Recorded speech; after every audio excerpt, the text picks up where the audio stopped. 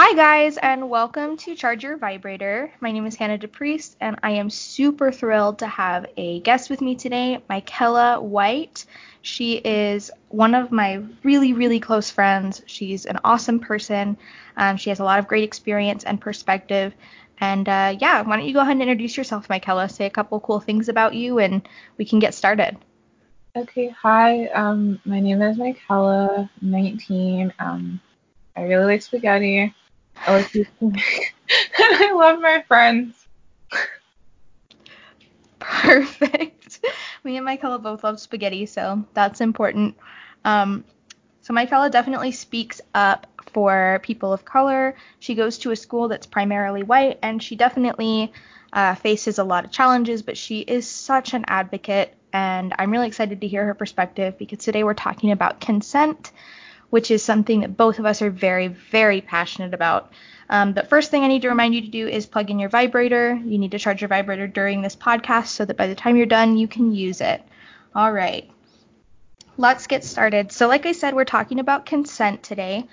So to me, consent is just making sure that both parties, or all parties, depending on how many people are a part of your sexual experience, are 100% invested and enthusiastic, and they are willing.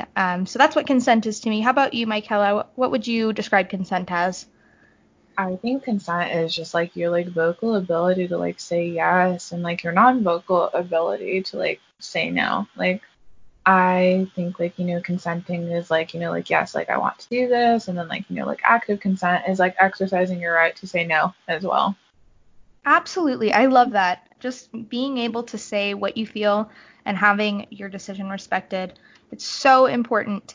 Michaela and I are both victims of assault as teenagers and as children, and we both are very, very passionate about consent. That's one of the reasons I had her on today. The other reason is because she's just a gem. So first thing I'm going to do is I'm going to discuss some things that I gathered from statistics on my Instagram. For the record, if you're listening in for the first time right now, my Instagram is Hannah, Hannah, DePriest, DEPRIEST 99. You can hop on there on my stories. I post sexual ed information daily, as well as polls and just straight up facts. I'd love to have you there. And if you want to participate or DM me any questions or suggestions that you'd like to hear, let me know. I am always available. All right. So first thing we're going to talk about here is the stats I got about 2 months ago when I asked about consent. I wanted to ask about it in a way that I wasn't sure people had heard it before, so I asked if the people that follow me thought that married couples can assault each other. What do you think about that, Michaela? I definitely think that married couples can assault each other. Just because you're married doesn't mean you have 100% authority to just take anything as you please. Consent is still an essential part of marriage. Absolutely. I 100% agree. And luckily, 91% of the people who responded to this poll agreed and said that married couples can assault each other. It's important to remember, guys, that assault is something that can happen to anyone, and consent is not always ongoing. You need to continually get consent and make sure that your partner is interested. Marriage isn't a continuous consent. I know my husband and I are very passionate about making sure that both of us are really in the mood to do things when we do things. Neither of us are too tired or just don't feel like it, because then it's not fun and it can start to cause problems. So please, please, please, if you're married or if you're in a long-term relationship with someone, still ask for consent. It's always important. It never stops being important. So the next thing I asked was if someone nods, grabs a condom, or lays down, is that consent? Do you think it is, Michaela? I think it really depends on the person. If you in a situation where maybe you feel that's obligatory, then I would absolutely say no. But I know that not everyone is verbal with their consent in some situations, so I definitely would say it's situational. Absolutely. I agree. I try to stay on the side generally of yes is the only consent. Unless someone says, yes, I would like to have sex with you, it is not consent. But if you have pre-established rules or, communication where you say from the get-go, hey, if I am laying on the bed in a certain position and you come in, I do want to have sex with you. But I will always say it's so important to just double check. It doesn't hurt. It takes 3 seconds. Say, are you sure you want to do this? They say yes or no, right? Mm-hmm. It's just that easy. Which is great because 82% of people that responded to that poll said that those things aren't consent unless it's already been clarified. So the last thing I said I asked my followers was, if somebody is intoxicated, can they give consent? What do you think about that? Absolutely not. If you're not aware enough to be in control of all your senses, then you're absolutely not 100% in control of giving active consent. Absolutely, I agree. If you can't drive a car, you should not be able to create a child. Like 100%. If you are not capable of driving in a straight line, you're not capable of deciding whether or not you want to have someone else inside you. Definitely, if you have agreed to consent beforehand and you have plans, definitely still check in. And it's a very fine line. I think that alcohol can be really tricky when it comes to sexual interaction, but it's definitely to each their own. But if someone is drunk at a party at a bar and you come on to them and they say yes, that is not fair. I know when I was assaulted, I was drinking alcohol and I had drunk way too much to the point where I know I wasn't strong enough to fight back. And that's not fair. It's something that I'm super passionate about, making sure it doesn't happen to other people, because you should be able to make decisions and not have somebody else take them away from you. All right. All right, perfect. So we're just going to go over some stats. I'm going to talk about it from our perspective. So I got my statistics from the Rape, Abuse, and Incest National Network, and these are updated as of 2020. I can put that link in the comments below, but I would like to go over a couple of them. So the first one is that every 73 seconds, a person in America is sexually assaulted. Do you find that hard to believe, Michaela? I absolutely don't find it hard to believe. I think it's like crazy that the number is so high, but I'm not surprised. I agree. I think when I was little, I would have been a lot more shocked, but now I feel like almost every girl I talk to, and some guys I talk to even, and we will discuss that men also get assaulted, but it is primarily women. In fact, 9 out of 10 rape victims are female. And this is a female-centered podcast, so please keep that in mind as you're listening. We do care about our male listeners and absolutely are stand with them for any assault that's happened to them, but we do want to discuss females mostly.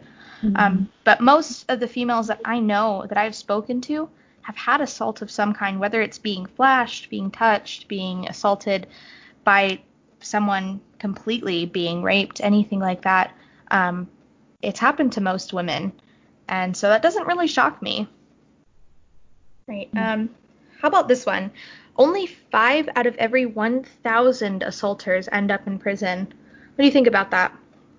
This also doesn't surprise me. I think the system in general is really broken, and we've made it where a lot of the time, with whether it be money or socioeconomic class and just other things, that people get away all the time. So it's not at all hard to believe that a lot of people get away with what they do. Absolutely. And it kind of goes back to the whole victim blaming situation. I know I was terrified when I was assaulted to go to the cops because I was drinking underage, so I never said anything. And I always think about that, and I wonder what would have happened if I had said something, if I had gotten in trouble for drinking underage. But someone did something to me that is not fair, that is illegal, and has caused me harm for the rest of my life. And I just absolutely hope that anyone listening to this who's been assaulted knows that there are other options besides the police. You can out your rapist. You can do other things to stop them from getting to hurt other people. I'm not going to openly say on a podcast that I'm anti-law enforcement, but I'm not the hugest fan, just based off of everything that they do. So I know Michaela stands with me on that one. And generally speaking, when someone is assaulted and they go to the cops, there is that victim blaming. There is, what were you wearing? Were you drinking? Did you lead them on? And that's also not fair. What do you think about that, Michaela? I definitely think like victim blaming is a very real thing. When I was assaulted, I was a lot younger, so I personally never had that experience, but I definitely have had friends who have gone through it and have been like blamed. I had a friend who was drinking and ended up getting raped by multiple guys, and she had gotten blamed for it when she went to the police. That is absolutely traumatic and the opposite of what we women deserve to be responded with when we have something so traumatic happen. And it breaks my heart. It absolutely destroys me to know that there are women who are told that it's their fault. As somebody who studies sexual therapy, I discuss with a lot of people who have been assaulted or who have had traumatic experiences pretty frequently. I talk to them about how to heal. For me, it was a long process, going from somebody who had such a traumatic assault experience to somebody who is so sex positive, and I'm very open about the fact that I love sex. I think it is so healing and bonding. But I talk with people all the time who have not gotten to that point. And I want to ask you, Michaela, how do you feel about that? Being someone who is a victim of assault, how do you feel about the idea of being sexually active again? Does that scare you? It definitely scares me. It's like really hard. Like I've definitely, as a result of it, become really reserved. And it's taken a long time just to be able to like trust people in general, like physically and just emotionally, let alone like the male issue. So like honestly to this day, like the thought of like being sexually active, although knowing in thought it's a beautiful thing, like what I feel, it's absolutely a petrifying and terrible feeling. I agree. There are times when sometimes a guy stands behind me in a grocery store and I get anxious. Or I walk through a parking garage every day when I go to work. And for those of you who don't know, parking garages and stairwells are hugely, hugely popular for being scenes of assault. They're private, they're dark, and there's a lot of places to hide. So please, women, especially, be very, very careful when you're walking through those areas. But I get very anxious when I walk through the parking garage into my job. And I would always recommend, just as a side note, to carry with you tasers or pepper spray, or even just a blunt object. Hold your keys out, something like that, because it's a scary world. And we just read those stats. Every 73 seconds, 9 out of 10 women. Please be careful. We can help spread this knowledge and make sure that this happens less and less. And the most important thing, the last thing I really want to talk about with Michaela today, is how to stop this from happening. Because this isn't new. Assault has been happening since biblical times, and it's still happening today. But something that's kind of been consistent is that women have been taught to be modest as opposed to men being taught to not rape women. Do you agree, Michaela? I definitely agree. There's definitely like a double standard, and there's a whole complete different set of rules established between both of the genders. And I think that in itself is a part of the problem. Like you are taught as like a woman to not do anything to like, like sexually attract them, but men are not taught to like any sense and like not to be like vulgar, but keep their dick in their pants. Yes. Right. No, absolutely. Go off. That is so important. I think part of my big movement as a sex therapist student is breaking the cycle. As this next generation, whether you are in your 30s or you are 12 years old and listening to this, you are in that window where you were probably raised by parents who didn't talk to you that much about sex. And we want to change that. If you're having kids, if you're going to have kids, if you have little ones now, break the cycle, talk to them, teach them proper names for their genitalia, teach them, how to feel pleasure. Like, obviously, don't be sexual with your children, but Mm-hmm. teach them how to be sexual. Pleasure-based sex education is vital to growth. And teach your sons not to rape women or men. Teach your sons not to rape in general. Teach your sons about consent. And also teach your daughters about consent. There are definitely a good number of female assaulters out there as well, and we do need to keep that in mind. I know we keep things very simple in this podcast sometimes, but teach everyone about consent. Your sons and daughters need to know how to give consent. They need to know how to receive consent, and they need to understand what consent entails. Um, yeah, absolutely. Anything else you want to add on, Michaela? No, I definitely like agree. I think that like once we like break down the stigma, because there's definitely a stigma around just sex in general. So I think there's a lot of stigma. coming around it, like, gosh, I'm stuttering so much, like, in regards to consent, and like once the stigmas are broken down with like both genders, like I think that that's like where we'll be able to have proper sex education.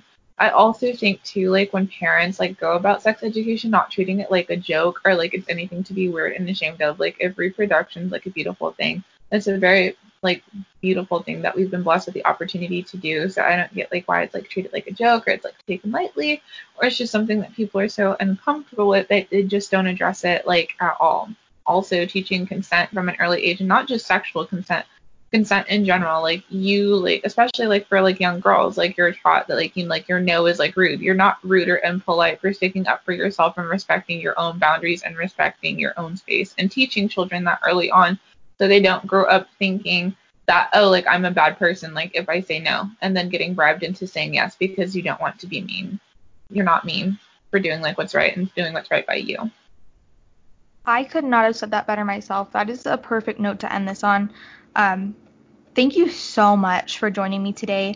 Anybody who's interested in messaging Michaela, she is a wonderful person and a great resource if you want more information on really anything. She loves the same stuff that I do, and I will probably have her back on this podcast sometime soon. Her Instagram is Michaela MacWhite. I'll put that spelled out in the notes below. Please share this podcast with anyone that you think needs to learn a little more about consent, which is everyone in the world. We would love to hear your thoughts back. And if you have any questions, like I said, you can DM me at HannahDePriest99. Thank you so much for joining us today on Charge Your Vibrator. And we hope to see you next week with a vibrator that needs charging. All right.